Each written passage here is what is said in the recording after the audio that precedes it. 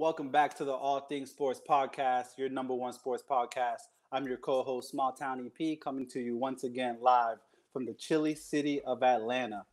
And a weekend where Shohei Ohtani landed not too far from the Anaheim skies.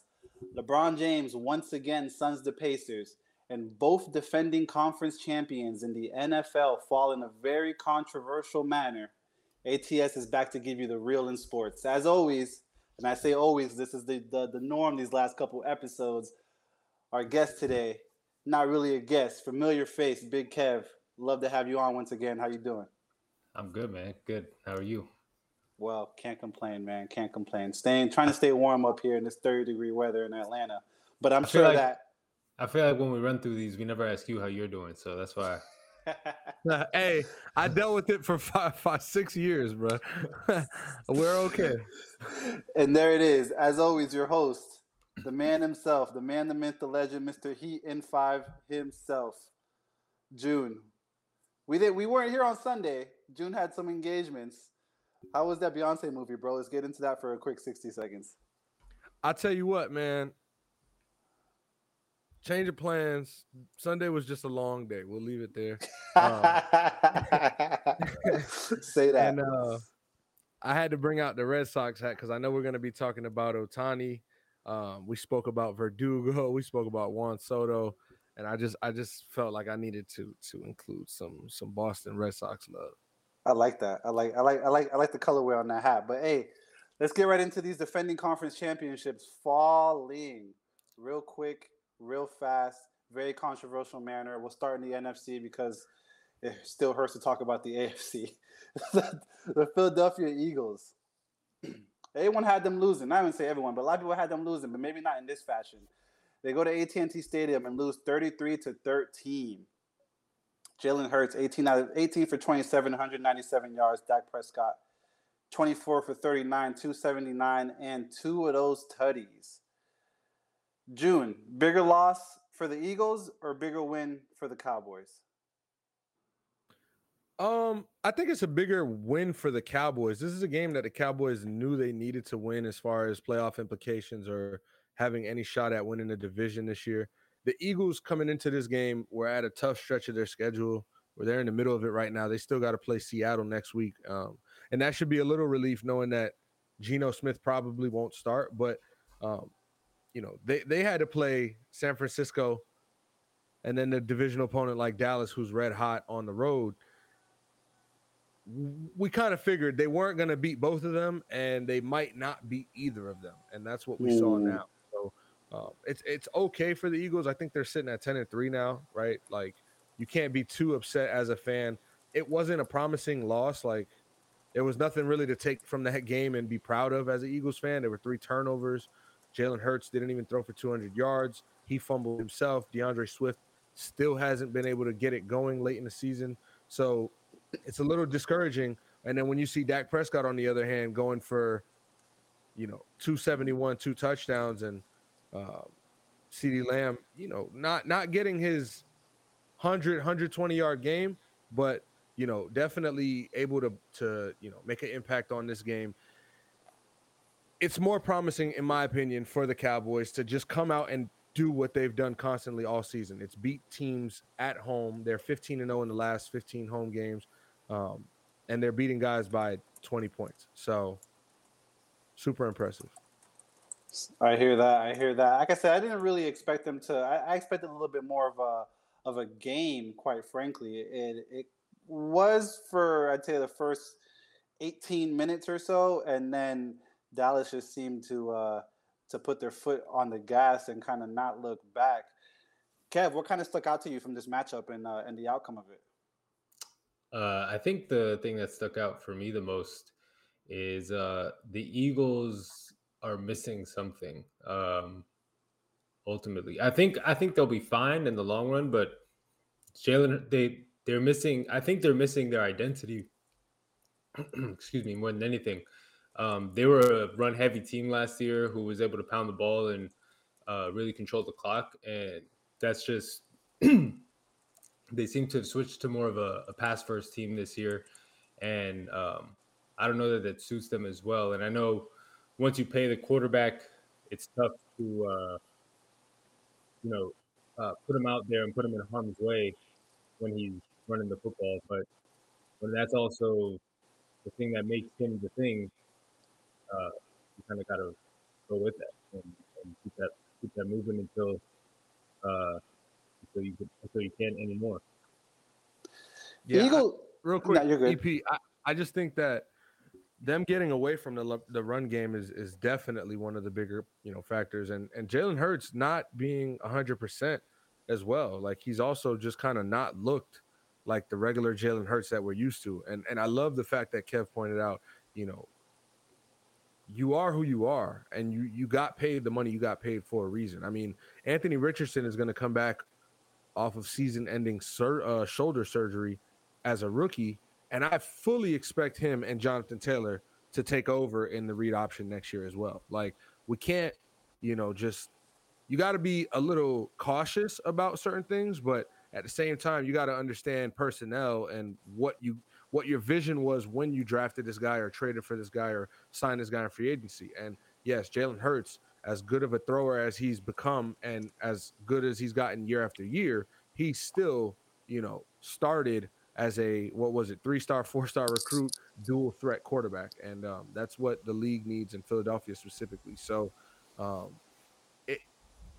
me, the Eagles, they're fine. They're going to go through the rest of this stretch with Seattle coming up. And then they got easy breezy, Giants twice, Cardinals once. And then I think they got another, kind of tough game. But I don't see this as a big loss for the Eagles.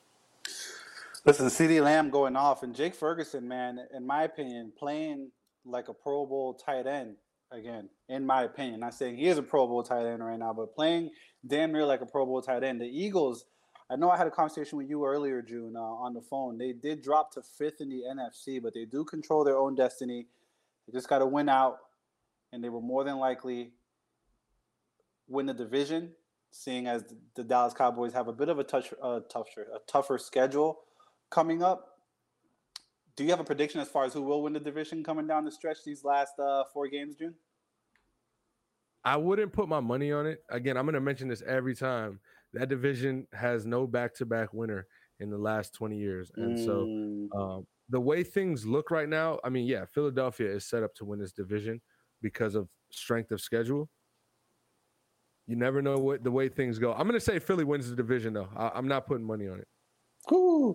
Kev, you're still not ready to put the MVP conversation in Dallas? You're still staying in Miami with it, Kev? I mean, Tyreek hasn't had his go at it yet. So we'll see tonight.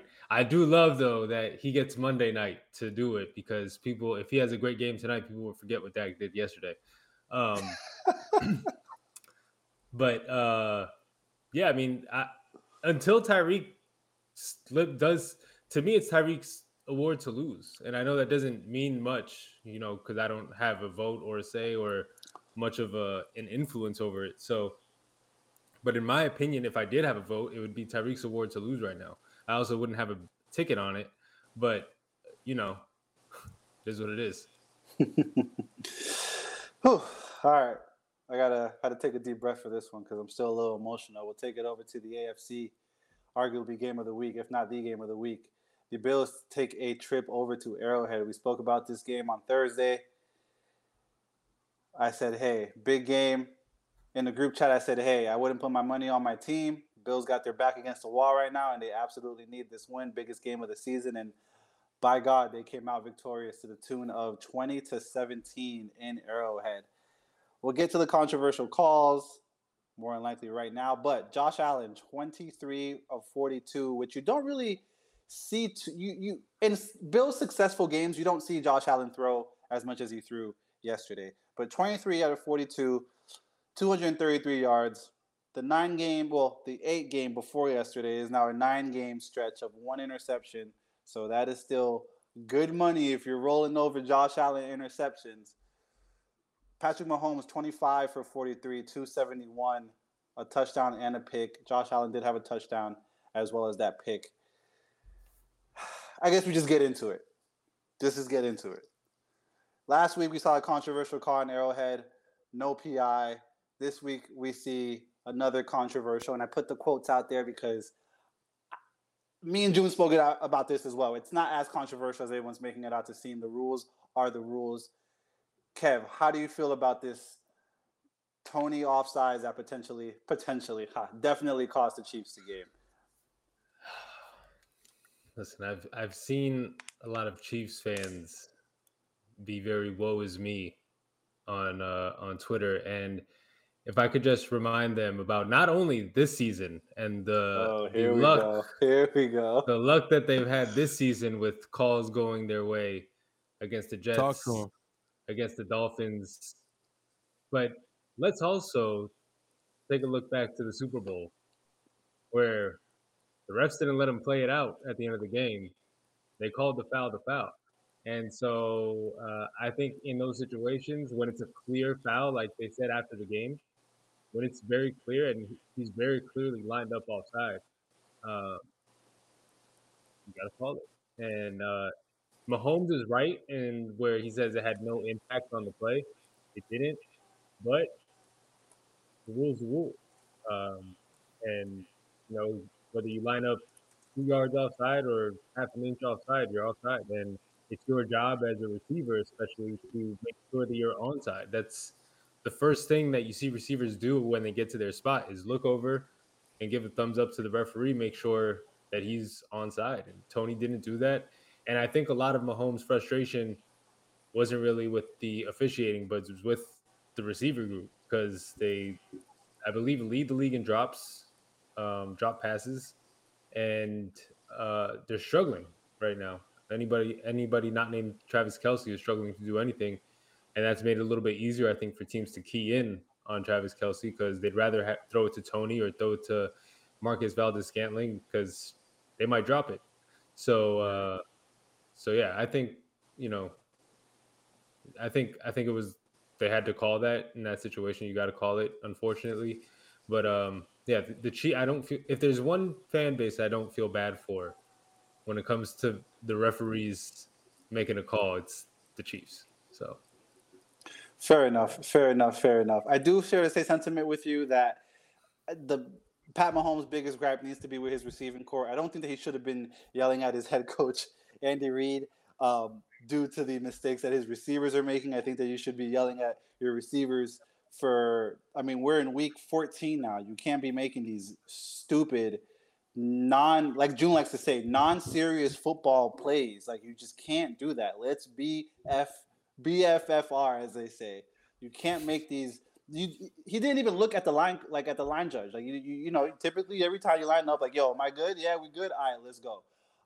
The refs did speak post game and said, listen, when the motherfucker, he didn't say motherfucker, but when the guy is on the line to a point where he's impeding our view of the ball, you got to call it. June, how you feel about it? I know how you feel about it, but how you feel about it? Yeah, no, I was going to say, like, I think it's pretty evident why Kevin and I have such chemistry. I mean, we think alike, and what did I tell you? I called EP earlier, and I was just like, man, like, I got home from work. I got home from work. I went to the gym, and I see NFL Live is on, and I just keep hearing Patrick Mahomes at the press conference, man. And it was just like, this was last night. I get it. And, we as fans cheer for our teams and our losses hurt. So I can only imagine, if you're the star player of the team, how bad a close loss really can hurt. When you had victory in your hands on a great play, like, we must emphasize how great of a play and how headsy of a play that was by Travis Kelce to make something out of what was not much. They set themselves up with that play already, and he said, no, we don't want 3, we want 7. Let's go get let me flip this ball to Kadarius Toney like we're playing NCAA 09. Like, so shout out to Travis Kelce for being who he is. He's still gonna make the Hall of Fame, Patrick. Mahomes, he said this is gonna impact his legacy and all this. So my thing is the Super Bowl, right? That's what Kev said. And not to just beat a dead horse, as they say, but yeah, I mean, you got to make the right call at any given moment. Like, the refs are not trying to you know, decide the games. And we've spoke about this, EP, week in and week out, how sports have an officiating issue. I don't think I'm mad at the ref after this. You know, it's the receiver's responsibility. He's getting paid millions of dollars to double check that he's set, right? Catch the ball when it's thrown to him. Remember his route tree. Remember the play call. And when you're not doing those things, but then turning, you know, like Kadarius Toney hasn't come out and blamed anybody. I haven't heard him super frustrated. I think he's taking accountability as far as what he did because, as Kev said as well, it's blatant. He was offside. The ref has to make that call 10 times out of 10. Dan Orlowski pointed out the fact that he had lined up offside at least 4 other times in the game, and it wasn't called. So I could see the frustration on, well, why is it called now? But that's not what you're supposed to say. What you're supposed to say is, why wasn't it called then? If it's a call, if it's something that's illegal, it should be called every single time, no matter the circumstance. It's not the NBA where, you know, the ref has a lighter whistle with 2 seconds left and a guy is driving to the lane. You know, that's a little more discretionary, letting people play through, but you don't play through offsides. You don't play through defensive holding, and you certainly don't play through pass interference. And that's literally what the Chiefs were upset about in the, you know, Monday Night Football loss against the Packers, where they felt they were cheated. The ref wasn't going to, what did the ref not want to step in at that moment? No, there's a call to be made, and the refs made a mistake. I think the refs got it right here. And for Patrick Mahomes and Andy Reid to kind of like say it's an embarrassment to the NFL, worst way to end a game, shouldn't let Patrick Mahomes literally said, well, I saw the picture, and it is, I mean, maybe it is a little bit offside. Cut the clip, all right? That's it, bro. Come on. Listen, Travis Kelce, man, shout out to you. Like June said, you'll be in the Hall of Fame one day. I did express my feelings to June last night in a very emotional state. I didn't reply to his reply because I just didn't. I didn't want to explain anything. I didn't know what my emotions were at the time. This morning, I had to think to myself, and I'd say the Green Bay game and this game, looking at Travis Kelce's demeanor, and maybe, honestly, losing 4 out of the last 6, and all 4 of these losses, and probably at least 5 out of these 6 games, so even for one of those wins, Travis Kelce's demeanor doesn't look the most optimistic.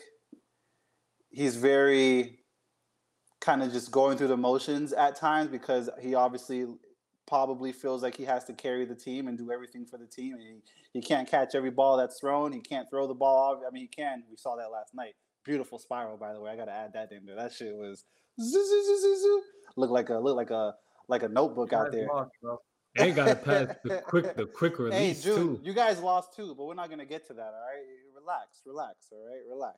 All right. He's still emotional, guys. But it does look like Travis Kelce may not be a Kansas City Chiefs for much longer. I will actually go on record today, December 11th, on saying that we'll take him over here. You know what I mean? He's not going to Miami. Not over here. Over there. Where June is. Over there. Take him there. I see you. Yeah. That could happen. I just don't know. I hope he doesn't. Passes from 8.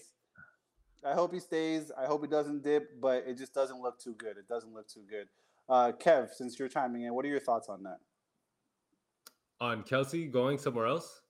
Possibly going somewhere else. I don't know. He just doesn't look he's like, you know what Drake said, the moment I'm not having fun with it, I'm done with it. You know, he doesn't look like he's having fun right now. I don't think he'd leave. Imagine not having fun leading your division at 8-4 with Patrick Mahomes as your quarterback for the next 10 years. I'll mute. Oh, I mean, for sure. When the Denver Broncos are on your heels at this point, when they were 6 games behind you, let's bring up another AFC West team, the Raiders. What's their slogan? Just win, baby. Yeah, no, I don't think. I got nothing for Little Hat and the Chargers. I don't see Kelce going anywhere. he seems like the type that's gonna stick it out there, unless it gets really bad, which I don't see happening because they do have Patrick Mahomes locked in. So I think I think they'll be fine. I mean, they just won a Super Bowl. How much fun can you not be having? Really, it's never fun when you're like losing. But come on, bro, you're dating Taylor Swift, and I mean, you're off a Super Bowl, and your team, like Joe said, is leading the division. You're gonna make the playoffs. Like I feel like the Chiefs go through this type of stretch every year. Like when they have these ugly wins coupled with like a couple losses, and then people are like, "Is Mahomes?" It's like what they used to do with Brady. Like Brady would go through those stretches of like a couple ugly wins with a couple bad losses in between, and people are like, "Is Tom Brady finally falling off?" And then he comes back in the playoffs, and it's like, "No, I'm still here." So I still like if I had to bet on somebody to win the AFC today, I'd still go with Kansas City until they show me otherwise. No way. Wow. Kev, I respect your decision. Wow. However, just Wow. I also want the best for you, and I mean we could have a whole different conversation as far as the best team in the AFC, but No, I don't know if they're not the best team in the I AFC. understand. That's what I'm saying. I don't think that's your point you're making, but I do believe the best team in the AFC, is going to win the AFC. Is going to be the number 1 seed in the AFC. And let's get to that team who survived an overtime thriller with the Los Angeles Rams this weekend. The Rams took the Baltimore Ravens to overtime in Baltimore. Not sure how that happened, but it happened. OBJ looking like himself once again. 4 receptions, 97 yards, nice little 46-yard touchdown, hell of a catch.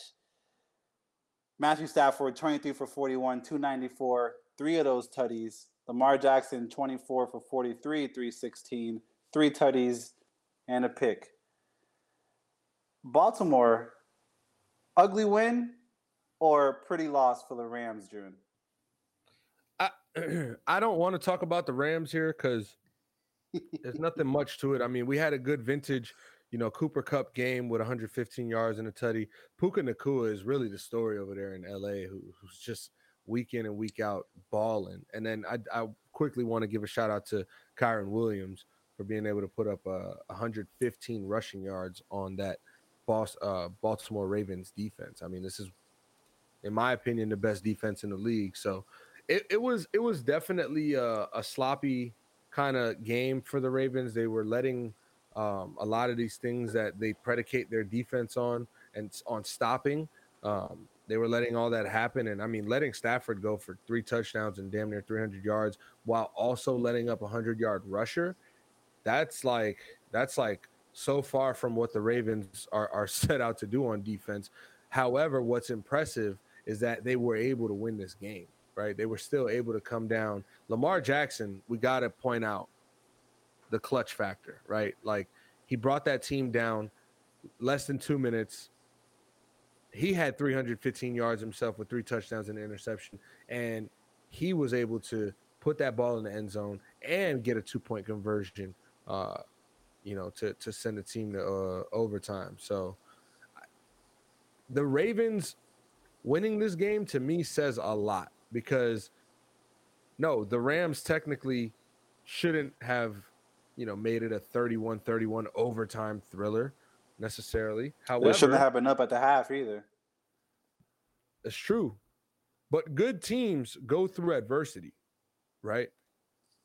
They're not playing a horrible team, I must say. Like the Rams are no pushover. This is not the 2022 Rams. And the 2022 to 2023 Rams is night and day, in my opinion. Sean McVay, there were rumors that he'd like quit coaching or is this Stafford's last year? He's hurt. He already, won the Super Bowl. This, that, and the third. And for them to come back knowing that they are not necessarily playoff ready as it stands right now, and Stafford is just going to continue to be that gunslinger, that tough quarterback and leader in the locker room, is just impressive. So, yeah, credit to the Ravens for finding a way to slip this one out, on all 3 phases.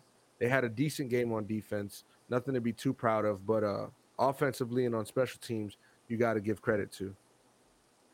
Kev? Uh, I mean, yeah, the Rams are.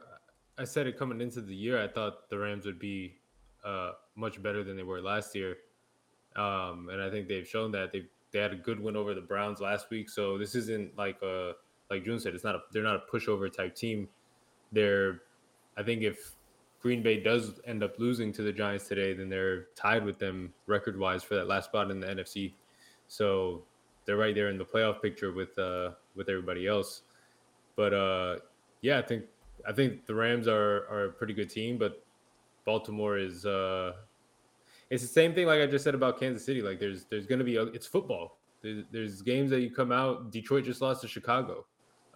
There's games that you might have the better team, but it only takes one game or one takes one quarter, one play sometimes for you to drop a football game. So the Ravens were on the right side of that one play yesterday, and I think so far they've been one of the best teams in football. And Lamar is doing a great job, and I think Odell is also starting to get back into a rhythm. That route he ran apparently was the wrong route.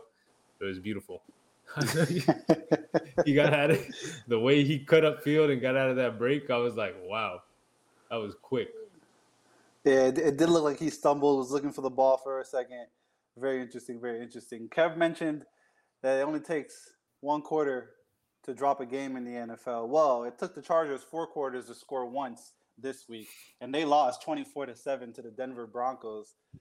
Woo! The Denver Broncos took it to LA once again.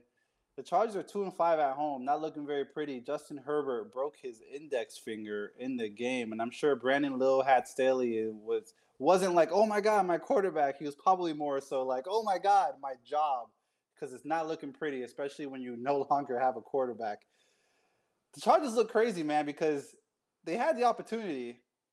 I mean, most teams had the opportunity to do so, but there was only a couple teams that Sean Payton was interested in coaching at. And he wanted to go to LA. He wanted to coach Herbert. It's very well documented. He was working for, a network in Los Angeles already. And it seemed like he took, the lack of communication between him and Los Angeles personal and Russell Wilson through a pair of touchdowns. I don't want to spend too much on this game because I feel like we talk about LA. This is day what of Brandon Staley still having a job, June. We don't want to keep count, but he still has it. He's definitely still has it. Yeah. I just to chime in real quick, you say Brandon Staley's probably like, oh no, my job. I'm thinking Brandon Staley's like, well, now my quarterback's hurt. They can't expect me to win at all. Like, I mean, if this was week 2 or 3, he might have an argument. Yeah, you got too much time, brother.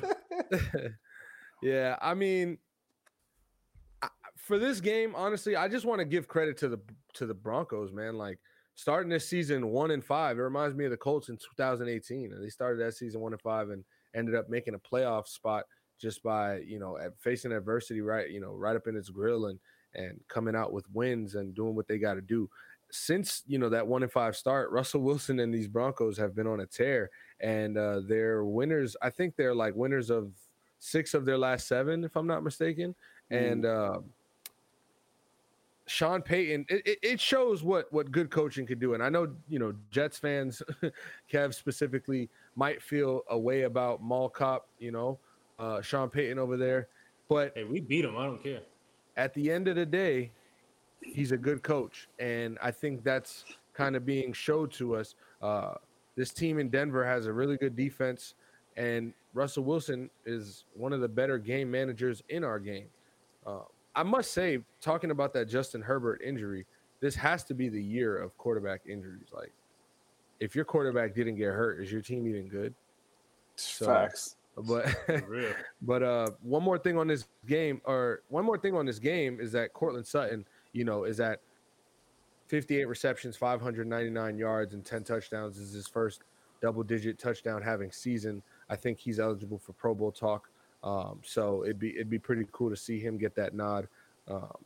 And Denver's schedule going forward is very favorable. I mean, they play the Lions on Saturday, the Patriots, the Chargers, and then the Raiders. So, I mean, this is a very much 4-0 schedule it's football, it's the NFL. I don't see them going 4-0. I think 2-2 is still a win for them, but 3-1 is very, very likely, and that would do them a lot of good as far as them trying to get in the playoffs. So it's funny. I wanted to transition from the last game we were talking about into the Lions game because Kev mentioned the Lions. You brought it to the Denver game, but Denver plays Detroit in Detroit on Saturday. So I think we can just go straight there. The Lions, are they going to continue to drop the ball? Are they going to continue to turn the ball over? Is Jared Goff who we thought he might be? Or is Jared Goff going through some things personally that nobody knows or understands what's got him, losing himself right now? Because this is not the lose yourself of 8 Mile that we want to see right now in Detroit. We want to see the Aiden Hutchinson first pick of the draft, Jared Goff first pick of the draft, game manager of the year, Amon-Ra St. Brown, Jahmyr Gibbs. What's going on with that defense? How did the Bears beat them? And God damn it, are the Broncos going to beat the Lions on the road this Saturday? I need answers, guys. Kev, can you please get this started?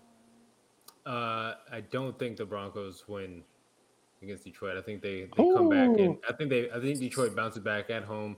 I think I know sometimes athletes go through things personally and it affects their play. However, I wish when people stop playing well, we would stop saying, what are they going through at home? It's not always that. Sometimes you just got figured out, and sometimes defenses adjust and you just can't adjust quick enough to adapt to it. So it could be that.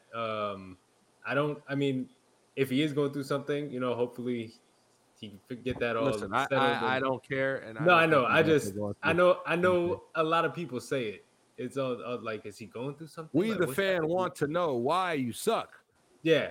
And is he hurt? Everybody at this point, if you've been playing since week 1, you're banged up somewhere.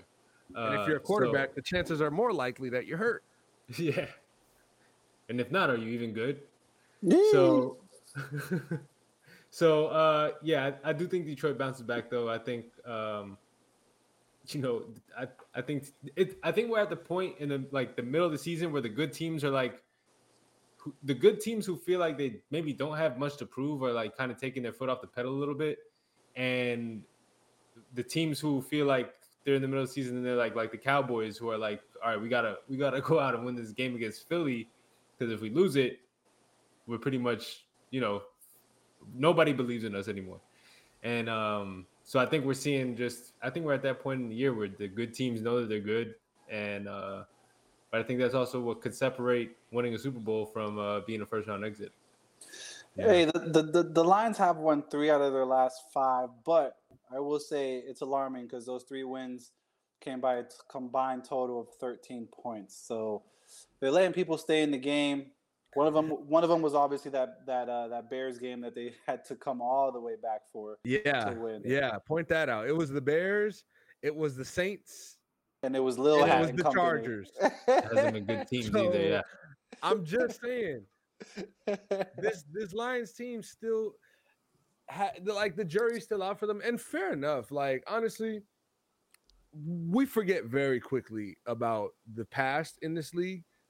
And it's about what are you doing for me now, or what can you do for me in the future? What have you done for me lately? We know that. But this Lions team is coming off of the worst franchise ever award for the last however many years.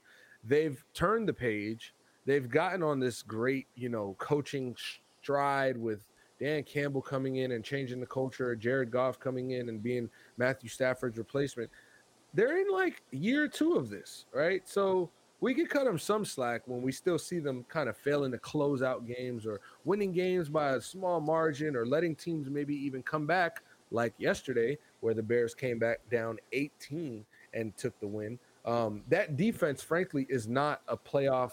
It's not a championship defense. So that's kind of going to be my question for them going forward. What are you guys going to do to adjust to these playoff teams? Because when it comes time to play, whether it be a Philly, a Dallas, or a San Francisco, you're going to be in a lot of trouble. I don't imagine they're going to play the Atlanta Falcons in the first round. So couple questions to be answered for this defense. And listen, the last time they played at home, it was another primetime nationally televised game, or it was a 12 12 o'clock, 12:30 game, but it was on Thanksgiving versus the Packers, and they lost that game. So they're going to be in front of their home crowd for the first time until the last game of the season. So.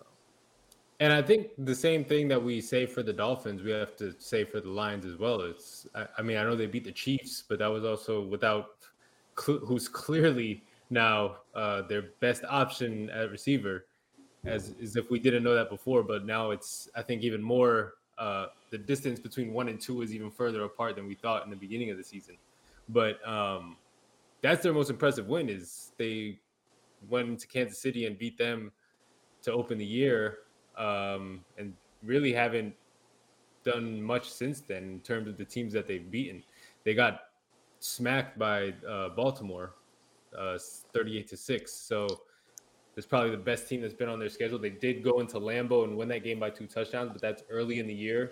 I think the Packers are playing better football now, and Packers just went into Ford Field and beat them. So, yeah, I think same question that we asked about the Dolphins and the fact that they haven't really beat anybody worthy of playoff consideration is the same question that we got to start asking about Detroit. I got a question for you all.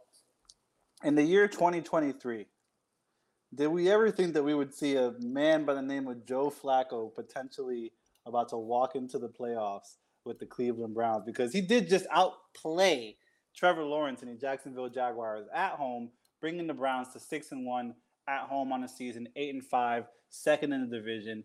Joe Flacco, 3 touchdowns, 26 for 45, 311 yards, did take a sack. Trevor Lawrence actually played, threw 50 times, completed 28 of those passes, 257, 3 interceptions, 3 touchdowns, 4-point loss on the road. It's interesting when you look at these standings. I know the Bengals aren't in control of their own destiny at this point, but we could see all 4 teams in the AFC North in the playoffs at this point, right? Which is kind of crazy to me, especially with a man by the name of Joe Flacco at the helm since Deshaun Watson is not there anymore. Anything stick out to this game for you, June? I mean, Joe Flacco throwing for 311 yards and 3 touchdowns on the Jacksonville Jaguars defense in December is crazy. I'm going to say that. I think he understands what he has with this team. David Njoku is his guy, it seems. He's getting Cooper the ball. Like, the ball is spreading around. He's also getting a little bit of help here and there from his run game, understanding that, we know the Nick Chubb injury happened, and all he has to do is kind of take care of the ball. He had 1 pick, but he takes care of that ball and, puts it in the end zone a few times, and his defense can do the rest. I mean, having Trevor Lawrence play was gutsy from him after we saw that ankle injury on Monday Night Football last week versus the Bengals. But him coming out and throwing 3 interceptions on this defense, and that defense holding Travis Etienne to only 35 rushing yards, I mean, crucial. So Cleveland, they're in a good position. They have a quarterback who been there, done that, you can say. They have a quarterback who understands what this team needs. And with time, I think that'll only get better. Now, am I saying like Joe Flacco is going to come in here and, make everybody's Christmas wish come true in Cleveland? I don't think so. But I do think he's certainly good enough, more competent enough, and has the arm talent to be able to take the Browns as far as their defense will ride them. Pause. So, like, if this defense can really show us like what the Jets are doing, I mean, we'll talk about the Texans in a second, but what they were able to do to Stroud physically and, just schematically, it's pretty crazy. So, impressive win for the Browns to beat a playoff team like the Jaguars. You mentioned the Jets, Zach Williams. Wow, Zach Wilson and put some company. respect on his name. He played like a Zach Williams. I'm not putting any respect on that man's name. I don't care what he just did this weekend. But 301 yards, 2 touchdowns, couldn't beat him. Losing 30-6 to the Houston. I mean, winning 30-6. See, you're fucking me up right now, Kev. Winning 30-6 to the Houston Texans after he said he did not want to play anymore. He didn't say that. Kev, no one said he didn't say that, so I'm saying he did say that. Kev, what are you taking from this game? The first takeaway is how excuse my language, how fucking good this defense is. Like the Jets defense, what they've done what nobody has been able to do to Stroud all season. And he looked. I did watch, by the way, and the defense kept me in that first half because what they were doing to Stroud was pretty. I think he had 26 yards passing in the first half. And most of his, I think, what did he finish with? 80 something yards before he went out. Was it 91 yards? 91. So most of it came on their touchdown drive, and a lot of that came on one play. I think he threw for his longest pass was like 30 or 40 yards. So, Jets just did a great job all around yesterday on defense. The run, the pass, did everything against Houston that you wanted to see.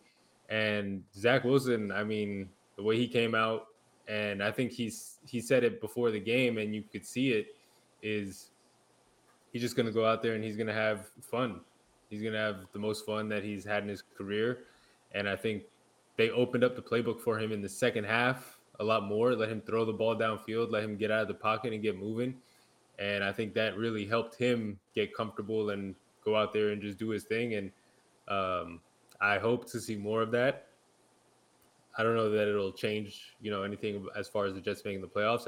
I think our playoff percentage is pretty low right now. I think it's 0.4, but it did go up from last week. Are we talking about Jets playoffs? What are we doing? Listen, until there's an eliminated next to their name, there's always a chance. We like having you on the show. Yeah, we do. We enjoy it. Listen, he did tell DJ Reed, what's the worst thing that could happen? They bench me again, and he definitely played like he had nothing to lose. He definitely played like he had nothing to lose. Did the Phillies blow a 7-game lead with a week left to the Braves? You know what I mean?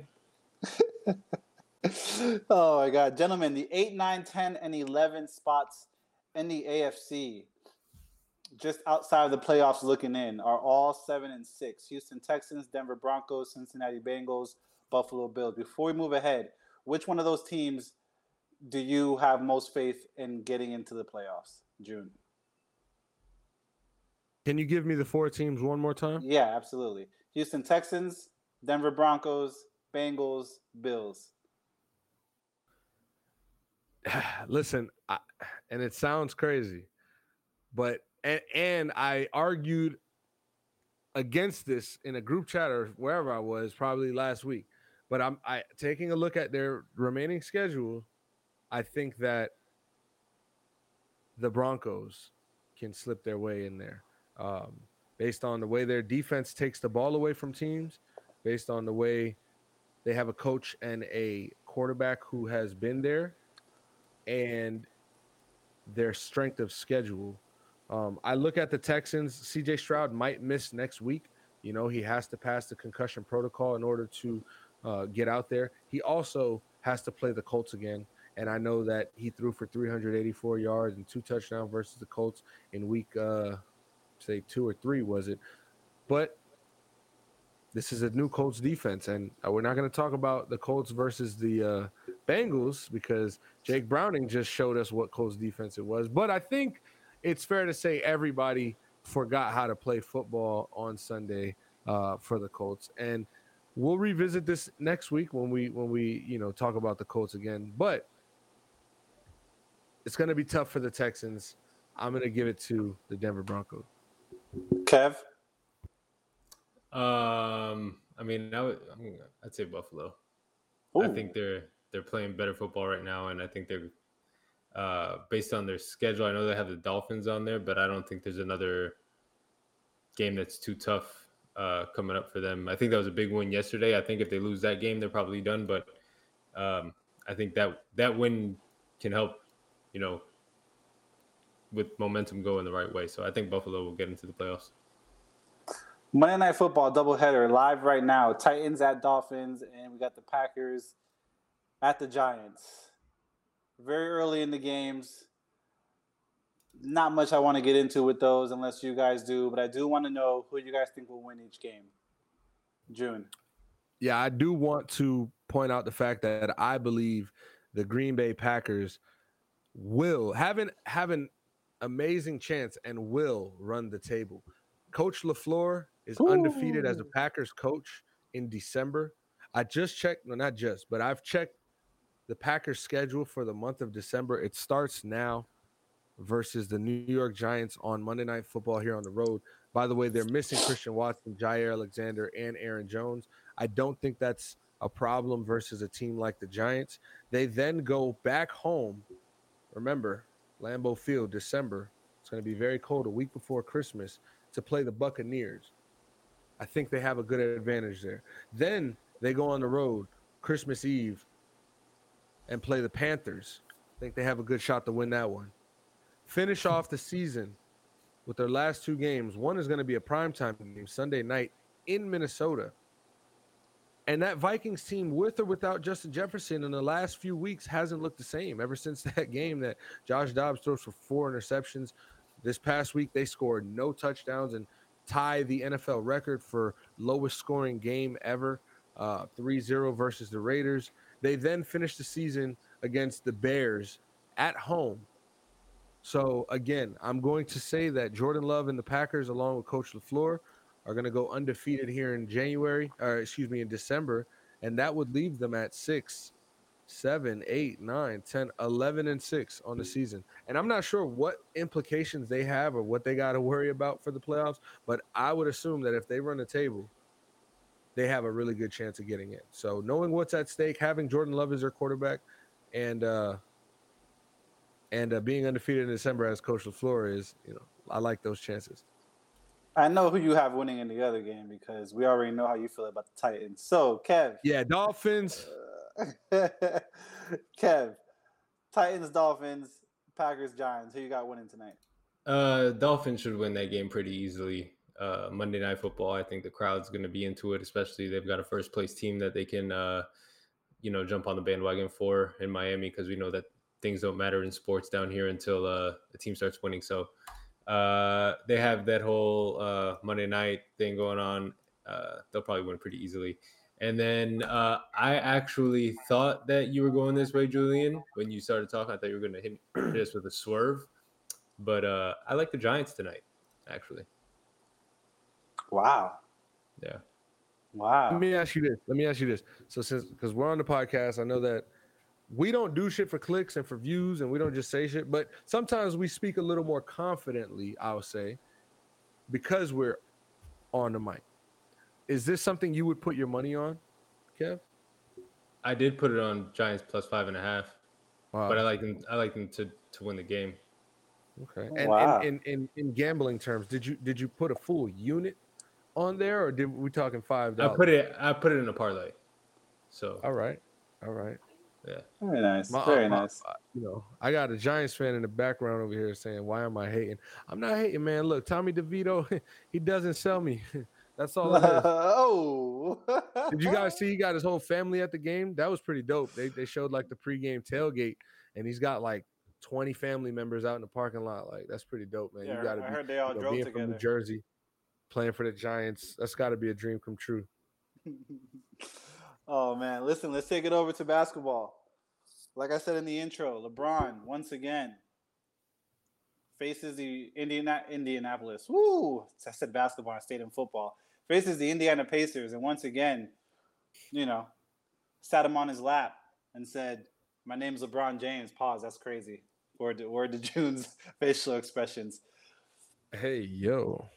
The NBA in-season tournament was everything that I'm sure that Adam Silver wanted it to be. You got the 1 and the 2 in the final and the championship game. The Lakers did come out victorious. June, you should have put a ticket in because it happened again. 123-109. LeBron and AD win another championship. Is the AD that we saw the AD that the Lakers need to go farther this season than they did last year? Yeah, put it like this. If they had that AD in the Western Conference Finals last year, we might look at a Heat Lakers finals. Like that's how good Anthony Davis is. That's how much of an impact he can have on the game. When he's not in street clothes. The problem when he's not in street clothes, the problem is that he doesn't bring that game every game. And I love the intensity. I love, him being, I'm him, Anthony Davis, great. However, you got to do this every day. You are an everyday starter. You are a all-pro, all-NBA level player, and we need to see this consistently week in, week out. Kev, what you thinking? Yeah, I mean, same thing. Yeah, I mean, that's obvious. That's who they got in the bubble, right? It's like this is the AD that they had all through the bubble in those playoffs, was the guy who came and impacted every game, and didn't matter who was guarding him, didn't matter who he was defending. He was the best. I think was the best player on the court for a lot of those games in the bubble. Yeah, I think. Definitely do. Like that's the version of Anthony Davis that they need. He doesn't need to necessarily give you 40 and 20, but right. He needs to give you if he's giving you 30 and 12 every night and he's getting 3-4 blocks a game, I mean, they can easily get back to the finals. Now, Kev, go ahead. No, I was just going to point out because he said that you should have put a ticket on it because I have it again. That's what I mean when I say I would put my money on the Kansas City Chiefs if I had to pick somebody in the AFC. Mahomes has become the guy for me that I'm not betting against in football. Well, if you did bet against him in 4 out of the last 6 games, you would have made some money. Listen, Shohei Ohtani lands not too far from Anaheim, as I said. We said, hey, he may not go to the Dodgers because the Dodgers were a little bit too loud after the meeting, and Lord and behold, he ends up in LA. June. I think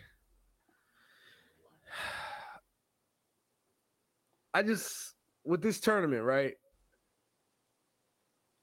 It's a great thing for the league. I enjoyed it, right? We were able to see the old guys versus the young guys in the championship, if you will. And I think that it's great for competition levels this early in the year. Do you guys respect this as a true championship? Do you guys respect this as something that the Lakers should proudly hoist a banner up for and receive their rings with a high energy? They're getting rings for this? No, they got medals. No, they get rings? I'll double check, but go on. I think it was the medals that they got. You want to go first, T? Yeah, sure. I mean, if the laboring of the championship, then it's a championship. Who am I to say, hey, it's not a championship? You didn't get a chance to watch it, June. But in Donnie Brasco, Johnny Depp asked Al Pacino, yo, is that guy really a rat? And then Al Pacino says, hey, he's a rat because Sonny Black said he's a rat. Who am I? And who am I to say it's not a championship? Definitely. I respect that as a championship. Do you, Kev? I mean, yeah. I'm glad that you went back to this real quick and asked this question because I actually thought this earlier as far as the in-season tournament. Like in 100 years, the in-season tournament is still going to be a thing and we'll be gone. But people who still watch the NBA, which I'm sure by that point it'll be bigger than it is even now, people who watch the NBA are going to respect that championship and that respect that tournament every year that is played. So, yeah, I mean, and to be the first, I think teams most people are mad that it's the Lakers. Because let's be honest, if it was the Heat, I'd be like, yo, when's the fucking parade? Like, we need floats down Biscayne. We need to do it all. Let's do it up. So people are just mad that it's the Lakers and it's LeBron, and I think that's what people are like most. But like, bro, it was a tournament. They won the championship, and they won their tournament championship. Like, celebrate, do your thing, and hang a banner. And like they said, it's gonna be one banner, and if they add to it, they'll add the years to the banner. They won it. They won the first one, and I think that's the coolest part is they're gonna be able to say they were the first franchise to win that in-season tournament. Yeah, LeBron James, being the first MVP of the tournament. That's just so fitting, honestly, to like kind of wrap up his career. We know he's still got a couple years left, but man, what a way to mark his mark in the NBA and continue to do so, I should say. So shout out to LeBron. Shout out to Anthony Davis for bringing it. Hopefully he brings it on the next Wednesday game when they play Utah. They still need that AD. How long do you think it takes for them to name the in-season tournament MVP the LeBron James trophy? Yeah, I was thinking about that as well. With respect to the other players, maybe maybe next year, it could be next year. It could be next year. But probably in the next few years they'll come up with a little nickname for it. They have all these other nicknames for awards. That's what I'm saying. They need all the other ones though. Chances LeBron James wins the LeBron James trophy in the next 3 years. He's like, it's literally my trophy. Wow. Live looking. Dolphins got the ball at the 2-yard line. They drop back. They call a pass play. They drop back. Tua gets stripped and sacked, and Titans take over at the 5. So wow, it's still 0-0 in the first quarter, and the Titans got the ball here now. So I just got to give it to Mostert. Okay, I want to be a hater in the group chat so bad right now, but I'm not. Real quick, it was a bad snap. He lost the ball on the snap, tried to throw it, got stripped. So it's a part Tua, part center fault because Tua's got to have awareness to kind of just lose that play right there. That's a dead ball. You got to just fall on it. But back to the NBA in-season tournament and the Lakers doing their thing. Shout out to them, man. I'm proud of them. And Tyrese Halliburton is we literally throughout this tournament saw a star grow before our eyes. And, the whole NBA world now understands who Tyrese Halliburton is. He averaged about 27 and 14 throughout the tournament. And those are just insane numbers. Those are, all NBA MVP type of numbers, not just, most improved player or best player on his team or top 5 point guard. Like, no, this guy is playing at a top 5 player in the league level right now, and it must be acknowledged. So credit to Tyrese Halliburton. There it is. Quick trip over to the baseball diamond.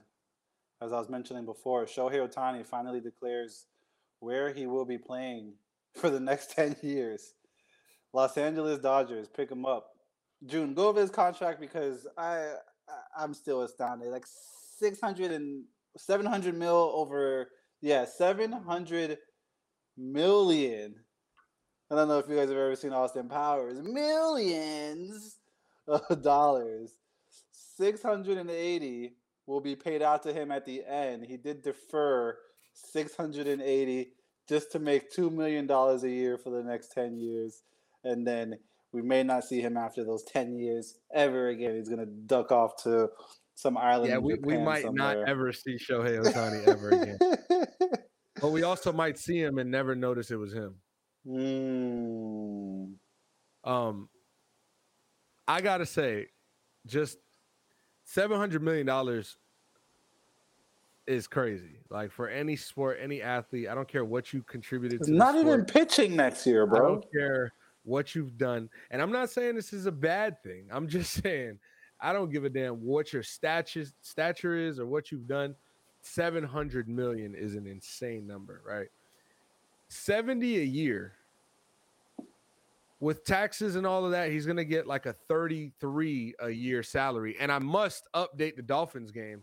Will Levis just threw a pick 6 on a 3rd and 11, who had no business throwing at the feet of that defensive lineman. I'm not sure his name because, again, he is a defensive lineman. I believe he's number 92 on the Dolphins. That's a Sealer. So shout out to him. Shout out to the Dolphins getting a pick 6 there. Back to my Shohei Ohtani thing. Yeah, man, he's going to get $33 million after taxes. Like, guys in the NBA who are making max contracts are making almost 30, they're making just under $33 million, $33 million a year. When you take taxes for guys like James Harden or Kawhi Leonard who play in LA, even LeBron James for that matter, that number is coming way down. Shohei's at 33 after everything has settled. And again, EP, you pointed out how he's going to defer $680 million of his contract until 10 years later. I mean, we thought Bobby Bonilla had it sweet. No. Like, imagine you retire, you've done your work, you now put your feet up, and MLB hits you up like 3 weeks later, like, yo, listen, we're gonna have that $680 million check for you. It's gonna process in about 2 business days here. You'll have it right before the week. Appreciate your service, Shohei. What? Crazy. And I'm gonna let Kev get his thoughts off. That's way later down the line. If we're talking about right now, I mean, listen, the truth of the matter is that it's Mookie Betts, it's Shohei Ohtani, it's Walker Buehler. I don't know if Julio Urias is going to be a part of this EP, but it's well, they can afford him still right now. So yeah. Well, with this, Kev, because I was being funny, but in all seriousness, I'm not sure how the implications of this contract thing work as far as him deterring the 680. Is that gonna still go against their payroll for 2023 or these years? No. Or how does that work? No, well, first of all, there's no salary cap in baseball, so they could pay him whatever they want. It doesn't matter. True. But True. what it means is that for these next 10 years, his salary is $2 million. So he's getting paid $2 million, which becomes like $900,000 over the next 10 years. So that's what he's going to get paid every year for the next 10 years is about $900,000 after taxes. Now, after that 10 years, for the next 10 years, so after he's done playing for the Dodgers, 10 years after that, he'll get $68 million a year per year for 10 years. So they're done paying his salary. But that salary for that $2 million salary is on the book for the Dodgers this year for the next 10 years for Shohei Ohtani. Wow, we're not gonna see the effect until we're 40. He did that so that they could have more flexibility to go sign more players, which a lot of people maybe like another Japanese player. Correct. A lot of people are speculating that this is where Yamamoto is going to now go because they still have so much money freed up because of the way that this contract is structured. So Yamamoto, who knows if there's other guys that they're going to go after now, but the whole World Baseball Classic team is going to end up in. Is it Yamamoto or is it Juan Soto in free agency next year? I mean, who knows? Well, the only thing I know is that they've been in a World Series in the next 10 years. At some point in the next 10 years. 3 years. Well, as long as it happens during these years, you're paying Shohei $2 million. You've got to win. I'll be happy to see Shohei actually make a playoff. You know what I'm saying? And just be able to see him hit a home run during a playoff series. I mean, he didn't have that luxury playing with, again, the other best player in the game, Mike Trout, for the last 6 years. It's pretty crazy to think about, but he's in a better situation now. The Dodgers are definitely a playoff team every year. I wouldn't consider them a Cowboys as far as how they don't, necessarily win. They do win. They've won recently, and they don't win as much as they probably should for the amount they pay for their roster annually. But it's more than the Yankees. I'll say that. Shout out to the Dodgers, man. This is a win. This is a win for Los Angeles. You can roll your eyes, E, but this is a win for the city of Los Angeles. I know that broadcaster in Toronto is sick. If George Steinbrenner was still with us, Shohei would be a Yankee. That's all I know. Well, he's not. Any words on Shohei Ohtani before we get out of here? Fuck the Dodgers. That's all I gotta say about it. My dad is not gonna be too happy when he hears that one. Yo, shout out to you, Pops. Shout out to the Dodgers. But if there's, I was just gonna say real quick. Also, I joked about the Marlins going and getting Shohei. If this was the deal, the Marlins should have tried to get in on this, because if you just got to pay him $2 million for the next 10 years and then figure it out when it's all said and done, don't do it. Yeah, but you got to imagine that. I think you had to sign him under the pretense that you were going to give him all the money, and then I think that he made the decision. They would be able to afford him But No, I don't think the money was necessarily the issue there. I just think it's Shohei's comfortable in LA. He's made his mark in that market. He wanted to be with the better, LA team, and he's got it. Like he's probably just really happy living where he does and kind of acclimated. Because remember, he's also coming from a foreign country, so him coming from Japan to go to LA was like culture shock in itself. Imagine then going to maybe like another big market where he's going to have to, and that's what comes with the game. That's what comes with making all the money he's making. I'm not giving an excuse, but when you have the power to say, no, I'm good here, I want to do this. And thankfully there's two teams in LA and he was just on the worst one and now he's on the better one. It kind of, to me, worked out all in his favor. There it is. There it is. Ladies and gentlemen, your co-host, my name is Small Town EP, was joined today by Mr. Big Kev and Mr. Heat and Five himself, Wade Julian, see you soon, June.